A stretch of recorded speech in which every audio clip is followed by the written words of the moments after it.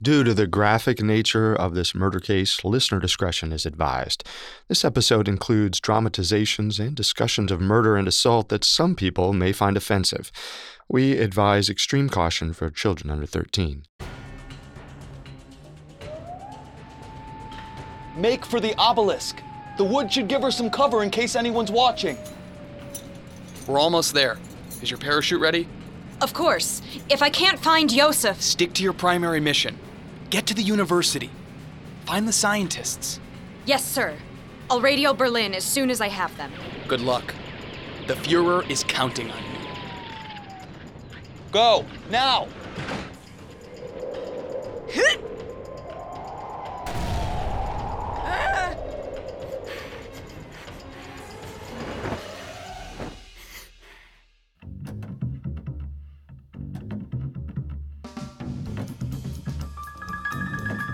This is Unsolved Murders, True Crime Stories, a Parcast original. I'm your host, Carter Roy. And I'm your host, Wendy McKenzie. Every Tuesday, we dive into the world of a real unsolved murder and try to solve the case. You can find episodes of Unsolved Murders and all other Parcast originals for free on Spotify or wherever you listen to podcasts. To stream Unsolved Murders for free on Spotify, just open the app and type Unsolved Murders in the search bar. At Parcast, we're grateful for you, our listeners. You allow us to do what we love. Let us know how we're doing. Reach out on Facebook and Instagram at Parcast and Twitter at Parcast Network. Today's episode is part of our series on Halloween, where we delve into the fascinating traditions behind the world's scariest holiday. If you enjoy this episode of Unsolved Murders, be sure to check out the rest of the Parcast Presents Halloween feed on Spotify. You can listen to previous episodes of Unsolved Murders, as well as all other Parcast originals on Spotify and wherever else you listen to podcasts. This is our third and final episode on Who Put Bella in the Wych Elm. 2 weeks ago, we began with the 1943 discovery of Bella, the unidentified skeleton of a woman found in a hollow tree in Hagley Wood. Last week, we explored the murder of Charles Walton, which became tied to Bella's death when both crimes were said to involve witchcraft and occult rituals. Today, we'll wrap up both mysterious murders. On April 18, 1943, 4 boys found the skeletal remains of a woman inside a hollow tree in Hagley Wood, a small forest in the rural West Midlands region of England.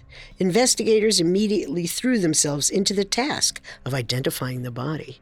They knew that the woman was around 5 feet tall, close to 35 years old, and that she had most likely died sometime during the summer of 1941. But after poring through thousands of missing persons files, they had failed to come up with a single match. As 1943 drew to a close, strange messages written in white chalk began popping up in a number of West Midland towns. They asked a bizarre, almost taunting question: who put Bella in the wych elm? The messages rejuvenated the public interest in the case and inspired a rash of new theories about who Bella may have been. The bizarre manner in which her body was hidden led some to speculate that she had been killed as part of an occult ritual. This theory gained credence when the late Professor Margaret Murray, a renowned archaeologist and lecturer, publicized her belief that Bella had been killed by a coven of witches. And if Margaret Murray's word hadn't been enough to get the gossip mills churning, a second murder soon added fuel to the rumors of witchcraft. On February 14, 1945, a 74-year-old farmhand named Charles Walton was brutally slain in Lower Quinton, 30 miles from Hagley Wood. The arthritic old man had been stabbed through the face and pinned to the ground with a pitchfork. His throat had been repeatedly slashed with a pruning hook, which was still buried in his throat when he was found. His body was riddled with cuts and wounds from both weapons, and his head had been bludgeoned with his own walking stick. Scotland Yard deployed one of its best murder squad detectives, Officer Robert Fabian, to lead the investigation. From the moment he arrived in the sleepy rural hamlet of Lower Quinton, something seemed off.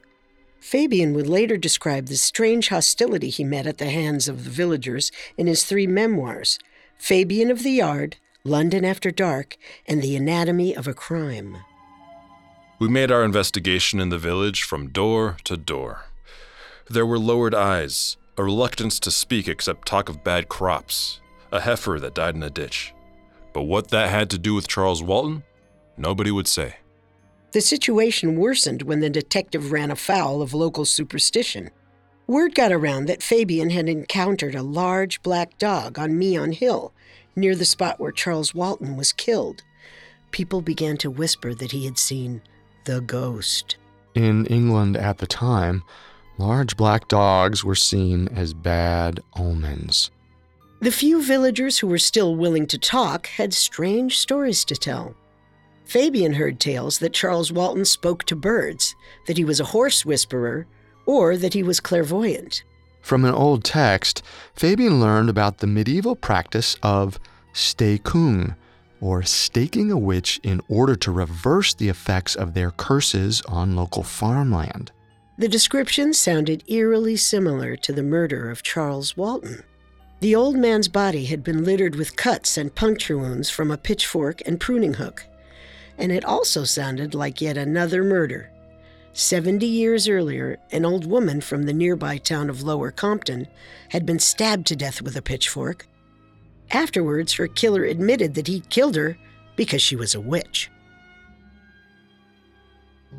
The Scotland Yard detective didn't put much stock in these stories and chose to search for a more common motivation for the murder. So far, Fabian's prime suspect was Alfred Potter, Charles Walton's employer and owner of the farm where he had died. Potter had become strangely agitated when he overheard the officers speak of fingerprinting the murder weapons. Even more suspiciously, his account of the day of the murder kept shifting. At first, he said that he saw Walton working in the field around 12:20 p.m., but didn't go over to talk to him because he had to attend to a heifer that had drowned in a ditch. Later, he changed his story to say that he went home to read the paper, and that the problem with the heifer didn't come up until around 3 p.m. This left his actions at the time of the murder essentially unaccounted for. But there was a major problem that made it difficult to see Potter as the culprit. He had no apparent motive for killing Walton. In fact, Fabian had yet to establish a reason why anyone would have killed the old farmhand, especially in such a violent fashion. He did, however, have a theory. About 200 pounds sterling of Charles Walton's money seemed to be missing. After talking with some of Alfred Potter's other employees, Fabian learned that the farmer had had difficulty paying some of his employees in the past and seemed to have money problems of his own. Was it possible that he had failed to pay Walton and that it had led to some kind of confrontation between the two men? Had Potter borrowed the 200 pounds sterling from Walton and been unable to pay? But the extremely violent manner in which Walton was killed made this seem unlikely, and Charles Walton's niece Edith did not believe that her uncle had lent anyone money. Try as he might, the Scotland Yard detective had failed to find a logical explanation for the murder. I'm inquiring about the late Charles Walton. He's been dead and buried a month now. What are you worried about?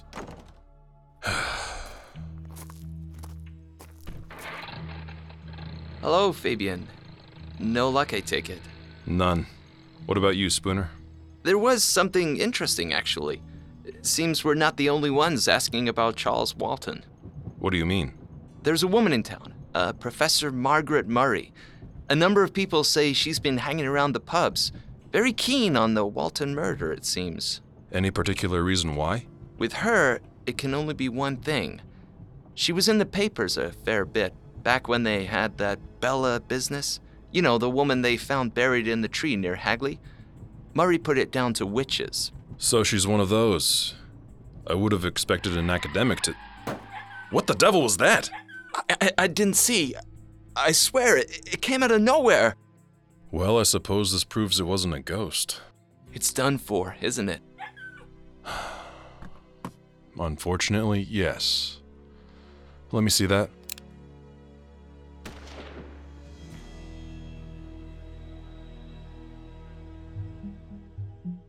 One day, the police officers were driving on the outskirts of Lower Quinton when a large black dog darted out into the street in front of them. They swerved, but failed to avoid hitting and killing the animal. The next day, a second one of Alfred Potter's heifers drowned in a ditch on Meon Hill. Fabian felt an immediate shift in the villagers' attitudes toward the police. While the locals had been far more friendly toward Fabian before, they now bordered on hostile. Fabian had now been in Lower Quinton nearly a month, and there had been no new leads for weeks. No one was talking to him. The Scotland Yard detective was forced to admit that if anyone was going to move the case forward, it was not going to be him. On April 5, 1945, Detective Superintendent Alex Spooner was summoned to Fabian's temporary office at the Stratford-upon-Avon precinct. You wanted to see me, Fabian? Yes, Spooner, come in. I'm just finishing up. Hang on. Where's the map of the Walton crime scene gone? I had it taken to your office, with the rest of it. Here. It's yours now. The Walton case report? The very thorough inquiries made in this case have so far uncovered no evidence on which action can be taken. But we were so close. Alfred Potter, the missing money. The suspicions attached to Potter are well appreciated, but there is no real evidence to connect him with the murder itself, and no reasonable motive can be found for his committing it. What's more, the murder was of a particularly violent and brutal character, and there is not the slightest evidence that Potter is of a violent disposition, or that he and Walton ever quarreled. As for the money, it may well be related to Walton's death in some way, but all our exhaustive inquiries have failed to show where the connection is. But the killer is still out there. We can't just let them go free. We cannot. But I'm no use to you if no one will speak to me. Every day I'm here, I turn Lower Quinton against you more. This is it then. I'm afraid so. It's been a pleasure, sir. Believe me, Alec. The pleasure is mine. While the investigation was now out of Fabian's hands, he still had a number of lingering questions. Fortunately for him, the person best suited to answer them was staying at an inn not far from the Stratford-upon-Avon precinct. Thanks for meeting me, Professor. Of course, Detective. Can I get you something? An ale, if they'll give it to you. They don't usually serve me here. Too many run-ins with black dogs, I'm afraid. The Black Shuck. That's what they call it here. But England has no shortage of phantom dogs. The Barghest, the Church Grim, Harry Jack, Maudie Dew, they're all very bad omens. I should have enough bad luck to last a lifetime then.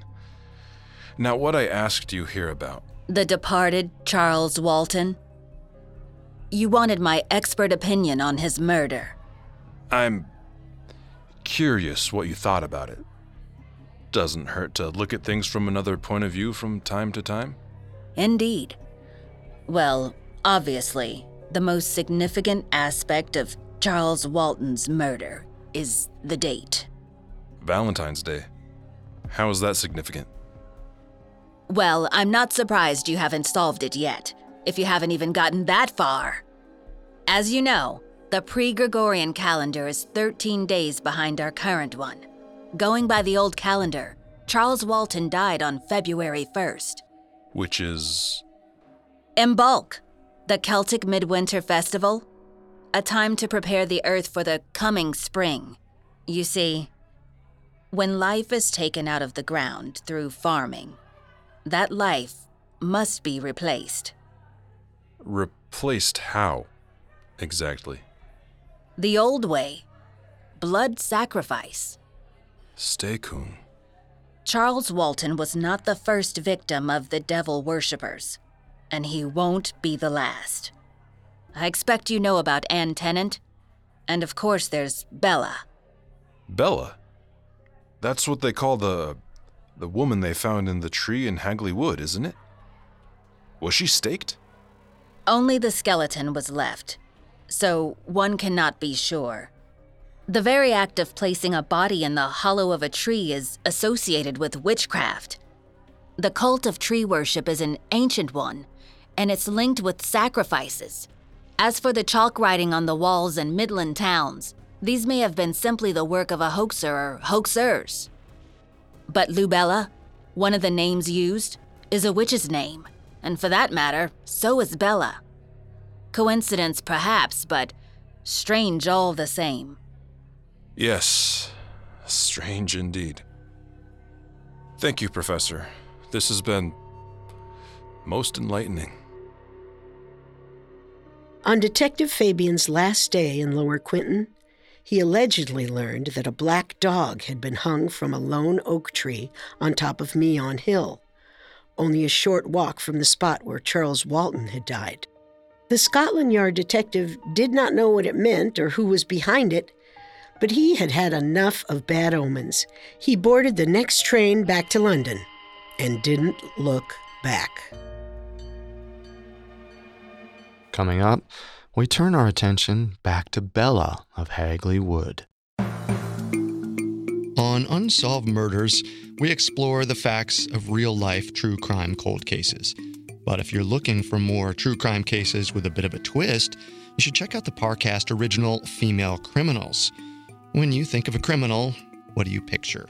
You picture a murderer, a gangster, a thief. I bet you didn't think it could be the mother around the corner, or the little old lady next door. Female Criminals investigates the lives of the world's most notorious female felons and explores the stories behind their dangerous crimes. These criminals come in every form, from serial killers and assassins to bank robbers and drug lords. Female Criminals is like a mystery and crime documentary rolled into one. New episodes premiere every Wednesday. Follow Female Criminals free on Spotify or wherever you get your podcasts. Now, back to the story. On April 5th, 1945, famous Scotland Yard detective Robert Fabian had finally given up on his investigation into Charles Walton's suspicious, possibly occult-motivated murder. The town simply wasn't willing to talk. While the investigation into Walton's death had stalled, there was another arcane cold case that was just about to see new information come to light. In 1943, 4 teenage boys found the skeleton of a woman buried in the hollow of a hazel tree in the West Midlands area of England. While the disturbing discovery shocked the local community, it likely would have made an even larger stir had England not been in the midst of World War II. Well, despite the distraction of frequent bombings, investigators threw their efforts into solving the case. But after 2 years, they had not even managed to identify the body. On April 30th, 1945, Adolf Hitler committed suicide during the Battle of Berlin. 1 week later, on May 8th, Germany surrendered, bringing an end to the war in Europe. After nearly 6 years, the young men of Britain came home to a hero's welcome. Among them was Warwick Plant, a young man from Brierley who had gone off to fight in World War II. When he came home from the war, he saw the cryptic messages about Bella and the witch elm written around town.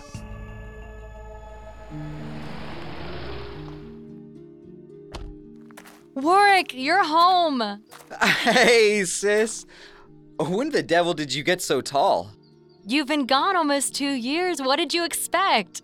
Tell me everything. How many Nazis did you kill? You don't wait around, do you? Hey, one question. On the drive up, I saw this message scrawled on the wall on High Street, and then another on the Crown. Something about a witch? Who put Bella in the witch elm? Sorry? That's what it said. Who put Bella in the witch elm? Someone keeps writing it all over town. Bella's that girl they found in the tree in Hagley Wood. Oh, but of course you wouldn't have heard about that. Tell me over a biscuit, will you? I'm famished. The story of the skeleton from Hagley Wood and the name Bella sparked a memory from before the young soldier had left for war. Sometime in 1941, a small, young woman had come into his parents' pub, asking to speak to the owner. What do you want? We don't need beggars in here. If you're not drinking, you'll have to go.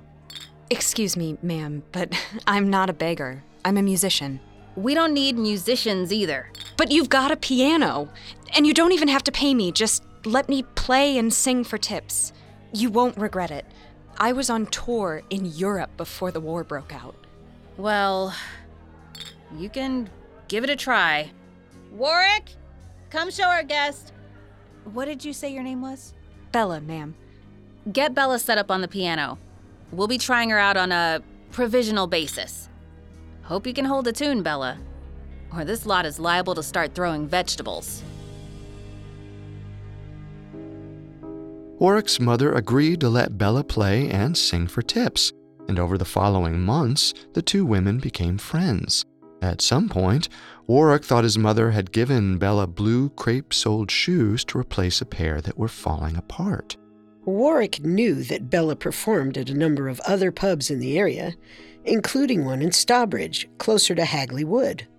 On more than one occasion, she arrived at work with bruises and a black eye. She told the plants that her landlord had beaten her. Then, one day, Bella stopped showing up. Warwick's mother sent him to Stawbridge to see if he could find her, but there was no sign of the musician, and he returned home empty-handed. A short time later, Warwick headed off to war. He didn't think of Bella again until he arrived home to find her name graffitied around his hometown. After learning this, Warwick's sister headed to the police station to report her brother's story. His information was taken, and the account was added to the official police file, but it seems that no one ever followed up or interviewed Warwick himself. The timing and location of the woman's supposed disappearance matched details of the skeleton in Hagley Wood, but it doesn't appear that any effort was made to check the veracity of the story. Police were still making efforts to determine Bella's identity, including searching for the members of a Romani family that had stayed in the area. But for one reason or another, the police did not find this tip credible. The details of the case had been circulated in area newspapers for months. Warwick and his sister would have known the name Bella, and that the skeleton was found with crepe-soled shoes.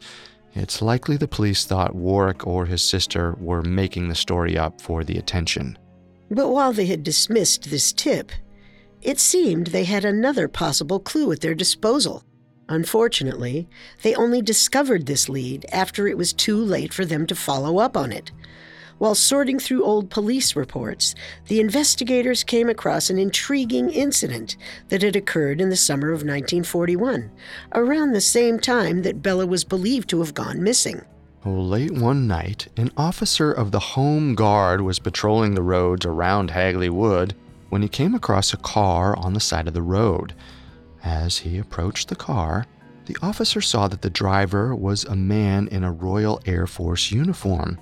A woman was lying across the back seat with a coat draped over her body, completely covering her torso and head. Evening, officer. Identification? Is she all right? She just about died of embarrassment when you drove up. I'm afraid I'm in for it. You folks find somewhere more private next time. Families use this road too, you know. We will. Thank you, officer. Good night. At the time, the officer believed that he had interrupted a romantic moment between the driver and his passenger, and that the woman had covered herself in the coat because she was naked. But years later, when the police discovered the incident report, they considered a darker possibility. Could the woman in the back seat have been Bella, perhaps already dead, and the driver, her killer? If it had been them, it meant that the police had narrowly missed their best shot at solving the case. It had now been several years since the corpse was discovered in the tree in Hagley Wood, and investigators were no closer to identifying the body, much less finding the killer. For nearly a decade, there were no new advancements in the case. Then, in 1953, a journalist named Wilfred Byford Jones began researching the Hagley Wood mystery for his column in the Wolverhampton Express and Star, which he published under the pseudonym Quester. He was fascinated by the macabre details of the skeleton's tree burial and the cryptic messages that appeared around West Midland towns, neither of which had ever been explained. Byford Jones began interviewing the residents of Hagley Wood, hoping to uncover some detail that the police had missed. He even managed to track down Tommy Willits, one of the 4 boys who first found Bella's skeleton wedged into the tree on April 18, 1943. I'm with the Wolverhampton Express and Star. Does Tommy Willits still live here? It's Tom. What do you want? We're doing a piece about the Hagley Woods mystery. I'd love to ask you... I haven't got anything to say that hasn't been in the papers a dozen times. Wait. Fine if you don't have any new information. I just wanted to hear your story. The night you found her. I thought maybe we could go back to the tree. Maybe get people talking about Bella again. Finally find out what really happened to her. You must be curious. Not really. Then how about as a favor for a fellow soldier? RAF? Lieutenant Colonel in the British Army. I was at Berlin. I know a fella from Dudley who was stationed there. Still has nightmares about it almost every night. Well, that's the thing, Tommy. People think we left the war on the continent, but we brought it back with us. No one who stayed home can really understand. That's why we have to stick together. I suppose you're right. So you'll show me the way to that witch elm? I'm sorry, sir. I'd like to help you. But I don't see the war when I close my eyes. I see that tree. I see her. Good luck with your story. Neither Tommy Willits nor any of the other boys who had found Bella were interested in discussing the night they found Bella's skeleton, but Byford Jones wasn't giving up. He printed an ad in the Express and Star offering to pay £100 sterling to anyone with information that helped solve the mystery. It didn't take long for the responses to start pouring in. Bella had never been truly forgotten in the West Midlands, and the new articles by Byford Jones had awakened interest in the old mystery. Well, the vast majority of the tips were obvious false leads and dead ends, but one letter in particular caught the journalists' attention. Finish your articles regarding the Wych Elm crime, by all means. They are interesting to the readers, but you'll never solve the mystery. One person who could give the answers is now beyond the jurisdiction of earthly courts. The only clues that I can give you are that the person responsible for the crime died insane in 1942, and the victim was Dutch and alive illegally in England about 1941. I have no wish to recall any more. The letter was signed Anna, with no last name or address. The postmark indicated only that it had been sent from Claverley, Wolverhampton on November 18, 1953. While Wilfred Byford Jones couldn't be sure that Anna wasn't merely trying to claim the reward, the fact that she had not provided a last name or address intrigued him. For the next few weeks, the journalist used his column in the Express and Star to implore Anna of Claverley to come forward and admit everything she knew about Bella. To his great surprise, the woman did finally contact him, and after some more pleading, agreed to accompany him to the police station to tell her whole story. But her name wasn't Anna, and she wasn't from Claverley. She was Una Hainsworth of Warwickshire, and previously Una Mossop. She had married her former husband, Jack Mossop, in the early 30s when they were both young teenagers. After Britain declared war on Germany in 1939, Jack took a job at a factory in Birmingham that produced munitions for the Royal Air Force. The position kept Jack from being drafted, but it didn't pay particularly well. Una was therefore understandably suspicious when Jack started wearing lots of expensive clothing, including a Royal Air Force officer's uniform that he shouldn't have had. But Jack's clothes weren't the only thing that had changed. He had started spending a lot of time at pubs with a new friend, a wealthy Dutchman Una knew only as Von Ralt. Una didn't like Von Ralt much, and she liked Jack's drinking even less. But as time wore on, she began to suspect that there was something more sinister afoot than late nights spent at the pubs.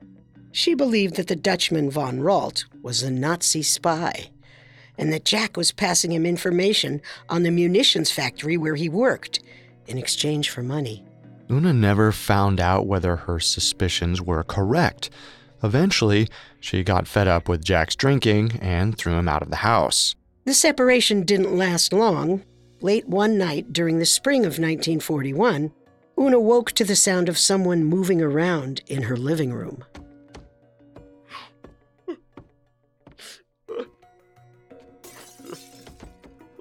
Who's there?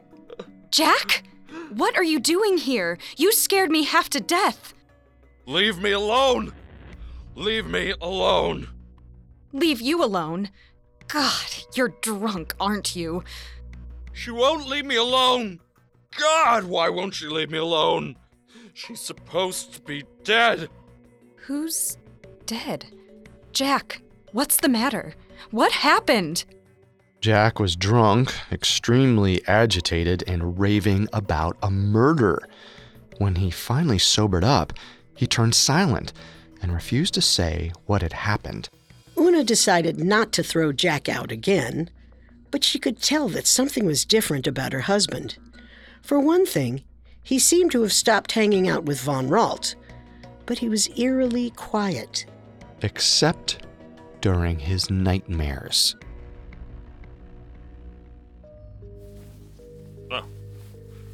No. Leave me alone. Jack? Jack, wake up! Jack! Every night, Jack would toss and turn in his sleep, moaning incoherently about a woman staring at him from a tree. Each day he seemed more unhinged than the day before. Una begged Jack to tell her what was going on. Eventually, he wasn't able to keep it in any longer. Please, Jack, I know something's wrong. Tell me what happened. All right. I'll tell you. Maybe she'll leave me alone at last if I do. I'd been out for a drive after work. Wound up at the Littleton Arms. Von Ralt was there with his Dutch lady friend, and they were arguing. No idea about what. Always spoke Dutch when they fought. Jack told Una about a night he'd spent out with the Dutchman and his girlfriend. After a few drinks at a local pub, von Ralt suggested the trio take a drive out to Hagley Hill. As they drove, the argument between von Ralt and his girlfriend grew steadily more vitriolic. They were shouting at one another by that point. I just kept driving. Then I heard her scream. I looked in the mirror and, well, I couldn't see much, to be honest, but I think he had his hands around her neck. But you stopped, didn't you, Jack? Yes, I stopped. He told me to pull over, and when I looked in the back, she wasn't moving. According to Jack, von Ralt had attacked his girlfriend, leaving her either unconscious or dead. Then the Dutchman had ordered Jack to help him carry the body. We took her out into the woods a ways. She was heavier than I thought, and I kept dropping her. But von Ralt seemed to have a spot in mind. Soon enough, we came to a tree. Huge and wicked-looking, like some kind of exploded bird's nest. Like it was angry. We put her in, deep inside the hollow. Von Ralt said it would teach her a lesson when she woke up, but I knew she wasn't waking up. Jack hadn't been positive whether the woman had been alive or dead when they left her. At the time, Una didn't care. She assumed the story was nonsense, the ravings of her husband's sick mind. Jack seemed to be incredibly unhinged, and she doubted that any part of the story was true. At least, not until 1943, when she read the news that 4 boys had found a skeleton buried in a tree in Hagley Wood. Well, the police were skeptical, but intrigued by Una's story and did their best to corroborate as much as they could. But their investigation was halted by one major problem. There was no way to question Jack Mossop.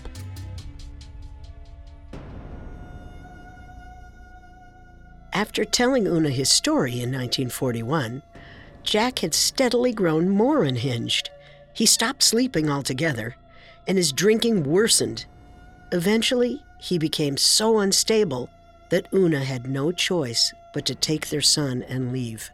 In 1942, after they divorced, Jack Mossop checked himself into a mental hospital in Stafford. He died there a few months later, at the age of 29. Jack had never told Una the name of the woman who he and Von Ralt had buried, but Una believed that whoever she was had gotten her revenge in the end. Una Hainsworth's last memory of her husband was of a broken man driven to madness by constant nightmares. Up until the end of his life, his dreams were haunted by visions of the woman's decaying face, staring at him from the hollow of the tree. Coming up, we examine two more theories casting Bella as a Nazi spy. Now, back to the story. In 1953, the story of Bella in the Wych Elm re-entered the public consciousness after a journalist for the Wolverhampton Express and Star tracked down a woman who claimed to have known the killers. The woman, who was named Una Hainsworth, believed that Bella had been buried in the tree in Hagley Wood by her former husband, Jack Mossop, and a Dutchman named Von Ralt. She further speculated that before the murder, the trio had been passing British secrets to the Nazis. The allegations of a Nazi spy ring operating in the West Midlands were not as completely paranoid as they might sound. At this point, Birmingham was a manufacturing center for the British armed forces. This made it a major target for German Luftwaffe bombers, who attacked the city dozens of times between 1940 and 1943 in what would become known as the Birmingham Blitz. Any information about what was being manufactured in the factories or where in the city they were located would have been useful to the Germans. But there was something of even greater value in Birmingham. In 1939, two Jewish scientists named Otto Frisch and Rudolf Peierls arrived in the city after fleeing Nazi Germany. As German citizens, they were not allowed to participate in any of the official war-related experiments going on at Birmingham University, but they nevertheless began conducting secret research into atomic fission. This research eventually made its way into the hands of Winston Churchill, who passed it to the U.S. government. It later became the basis for the Manhattan Project, the secret U.S. program that produced the first atomic bomb. The proximity of the Birmingham munitions factories and the research facilities at Birmingham University, coupled with the fact that German bombers could regularly be seen flying overhead, led to endless speculation about Nazi spies in the area. People regularly reported seeing paratroopers dropping down out of the sky into the West Midlands. While most of these reports were groundless, it is a fact that the Nazi military intelligence arm, the Abwehr, did make several attempts to install spies in England. In 1942, a poor Dutchman named Johannes Marinus Dronkers was recruited by the Abwehr and sent to England as a spy, but was caught and arrested the moment he set foot in the country. He was sentenced to death for espionage and hanged on December 31st, 1942, in Wandsworth Prison. Dronkers' complete failure as a spy didn't keep him from finding his way into Bella's story. In 1968, a writer named Donald McCormick claimed to have found evidence of a woman named Clara Bella Dronkers, who had a small build and crooked teeth, and was part of a Nazi spy ring in the West Midlands. He believed that it was her skeleton that Tommy Willits and the three other boys had found in Hagley Wood. While these details seem compelling at first glance, there has never been any evidence put forward to show that Clara Bella Dronkers actually existed. Johannes Dronkers did have a wife, but her name was Elisa, not Clarabella or Bella. More importantly, she died in Amsterdam on December 18, 1944, almost a year after Bella's skeleton was found. While McCormick does not appear to have found the real Bella, the theory that she was the wife or girlfriend of a Nazi spy or part of a spy ring never completely went away. In 2009, the British intelligence agency MI5 declassified files on a Gestapo agent named Josef Jacobs, who parachuted into England from a German bomber on January 31st, 1941. Jacobs had never practiced such a jump before in his life, and he injured his foot while leaping out of the plane. When he touched down in a potato field near the village of Ramsey, Huntingdonshire, the impact shattered his already damaged ankle. Jacobs spent the night in agony, sprawled out beneath his parachute. By 8:30 a.m. the next morning, he couldn't bear the pain anymore. He fired several shots from his Mauser automatic pistol into the air and waited for someone to find him. It didn't take long before a pair of farmers came to investigate the gunshots. In short order, Jacobs was loaded into the back of a horse-drawn cart and ferried to the Ramsey police station, where he was arrested on suspicion of espionage. Jacobs was eventually transferred to Wandsworth Prison, and then to the Tower of London to be executed. On August 15, 1941, he was led out into the firing range between the tower's inner and outer walls. Because his ankle had not yet healed, he was made to sit in a wooden chair to which he was bound. Josef Jacobs, you have been found guilty of espionage and have been sentenced to death by firing squad. Is there anything you wish to say now, before God and man? Shoot straight, Tommies. Ready? Aim. Fire. According to the declassified MI5 files, the items in Jacobs' possession were logged when he was arrested. Aside from his Mauser, he was carrying a radio transmitter, some maps of the area, a flashlight, chocolate, cigarettes, and a picture postcard bearing the photograph of a woman. The back of the postcard bore a handwritten message that read, "My dear, I love you forever. Your Clara, Landau, July 1940.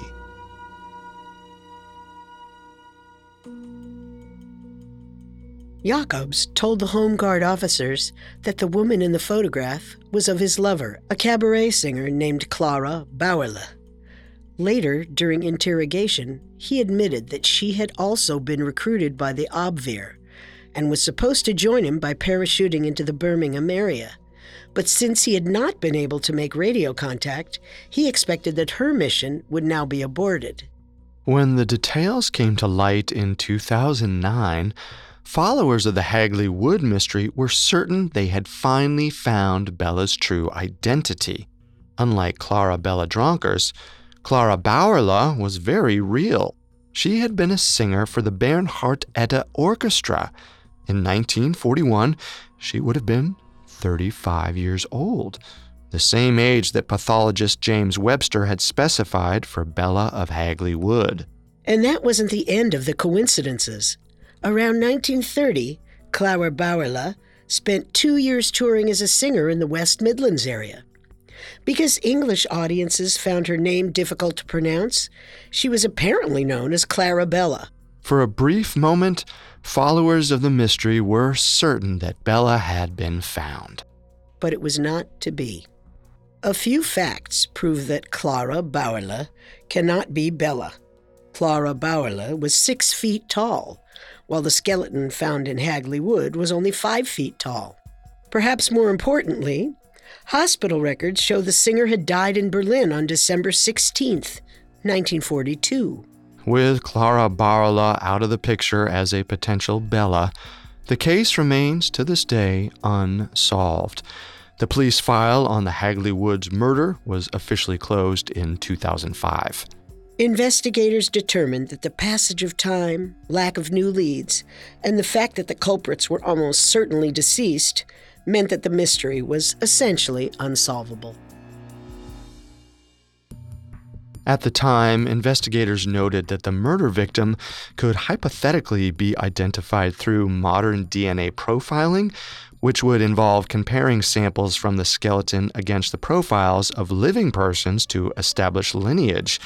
But doing so is unfortunately impossible because Bella's remains are missing. The skeleton spent many years at Birmingham University in the care of pathologist James Webster. When he retired, it passed to his successor, Dr. Griffiths. But at some point before 2005, the skeleton disappeared. Some followers of the case have seen this as evidence of a conspiracy, that Bella was in fact a Nazi spy or some other important person. But the most likely explanation is that the remains were accidentally discarded during a move or simply put in storage and forgotten. This fact serves as a final connection to the murder case of Charles Walton. It's believed that Walton was buried in the graveyard of St. Swithin's, the same graveyard that he passed through each day on his way to Potter's farm. But at some point, the tombstones to both his and Alfred Potter's graves were removed, possibly to keep curious tourists from searching them out. As in the case of Bella, Charles Walton's murder was never solved. Not for any lack of trying, though. For years, Detective Alex Spooner visited Lower Quinton on Valentine's Day. He wandered the streets and visited the local pubs, making sure he could be seen by the locals so that the murder was never forgotten. In 1960, Charles Walton's missing pocket watch was finally discovered during a construction project behind the victim's cottage. The location is somewhat puzzling, as the watch was believed to have been on Walton's person when he was killed. Supposedly, the watch case was found to contain a piece of colored glass. It was identified by the locals as a witch glass that could be used to protect the owner from evil thoughts directed their way.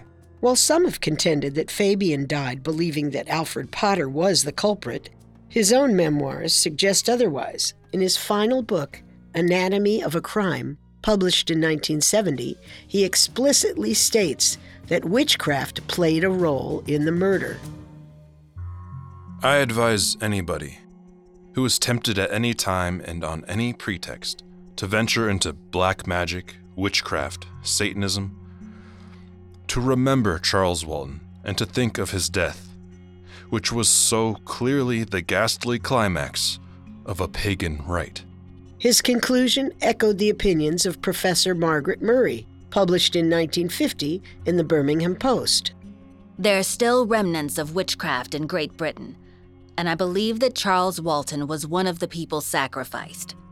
The sacrifices are carried out by people who still believe in a religion practiced in Britain before Christianity, whom we call devil worshippers. They still practice black magic. Today, skeptics have little trouble discounting both of these opinions. After her death in 1963 at the age of 100, Margaret Murray's writings on the witch cults of Wester community came under increasing fire from her peers. Today, the academic community largely rejects her thesis that the victims of the medieval witch trials were followers of a common religion, pagan or otherwise. But what do we think? Do we believe that Charles Walton's murder was part of, as Fabian said, a pagan rite? Personally, I don't think so. Well, the more likely explanation is that he was killed by his employer, Alfred Potter. He had the ability to commit the crime, and his behavior during the investigation suggests a guilty conscience. While Fabian didn't find a clear motive, Potter's money problems and Walton's missing money suggest that there could have been some monetary motivation for the crime. What do you think? I'm sticking with Fabian, to an extent. I don't think his killers were witches themselves, but I do think there's evidence that many members of the community believed Walton was a witch. They might have committed the murder believing it was necessary to stop him from blasting their crops. Well, I think the same goes for Bella and the Hagley Wood mystery. Witchcraft and pagan rites make for entertaining stories, but they likely didn't play a role there either. I think Margaret Murray was grasping at straws by making the connection between the name Bella, the tree burial, and the missing hand bones. I don't think there's any evidence to suggest that Bella was a Romani traveler. Agreed. That theory seems to have been based entirely on the prejudices of the day. And as for the theory that Bella was a Nazi spy, both the Clara Bella Drunkers and the Clara Bauerle theories have been thoroughly debunked, leaving only Una Hainsworth's story about her husband Jack Mossop and the Dutchman von Ralt. While Jack wasn't available to confirm his role in von Ralt's girlfriend's death, it remains one of the most plausible explanations. And interestingly, it's one of the only theories we've heard that doesn't try to draw a connection to the name Bella. Remember, the police had no reason to think the victim was named Bella until the graffiti messages began showing up. It's possible, perhaps even likely, that the writer was a prankster with no special knowledge of the case. I suppose it's more plausible than witches or Nazi spies. We may never know the truth for certain, but while the mystery is still unsolved, Bella is far from forgotten. The messages about Bella of Hagley Wood never stopped appearing in West Midlands towns, though they eventually switched from chalk to spray paint. The words, "Who put Bella in the wych elm?" first appeared on the obelisk on Hagley Hill during the 1970s. They were eventually removed, only to return in 1999. Try to remove them, and it will only be a matter of time until they reappear again. At least as long as the question, who put Bella in the wych elm, remains unanswered.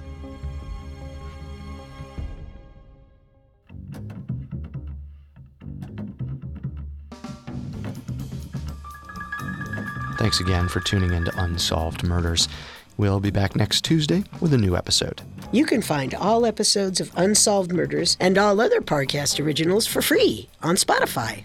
Not only does Spotify already have all your favorite music, but now Spotify's making it easy for you to enjoy all of your favorite Parcast originals, like Unsolved Murders, for free from your phone, desktop, or smart speaker. To stream Unsolved Murders on Spotify, just open the app and type Unsolved Murders in the search bar. Now, several of you have asked how to help us. If you enjoy the show, the best way to help is to leave a 5-star review. And don't forget to follow us on Facebook and Instagram at Parcast and Twitter at Parcast Network. We'll see you next time.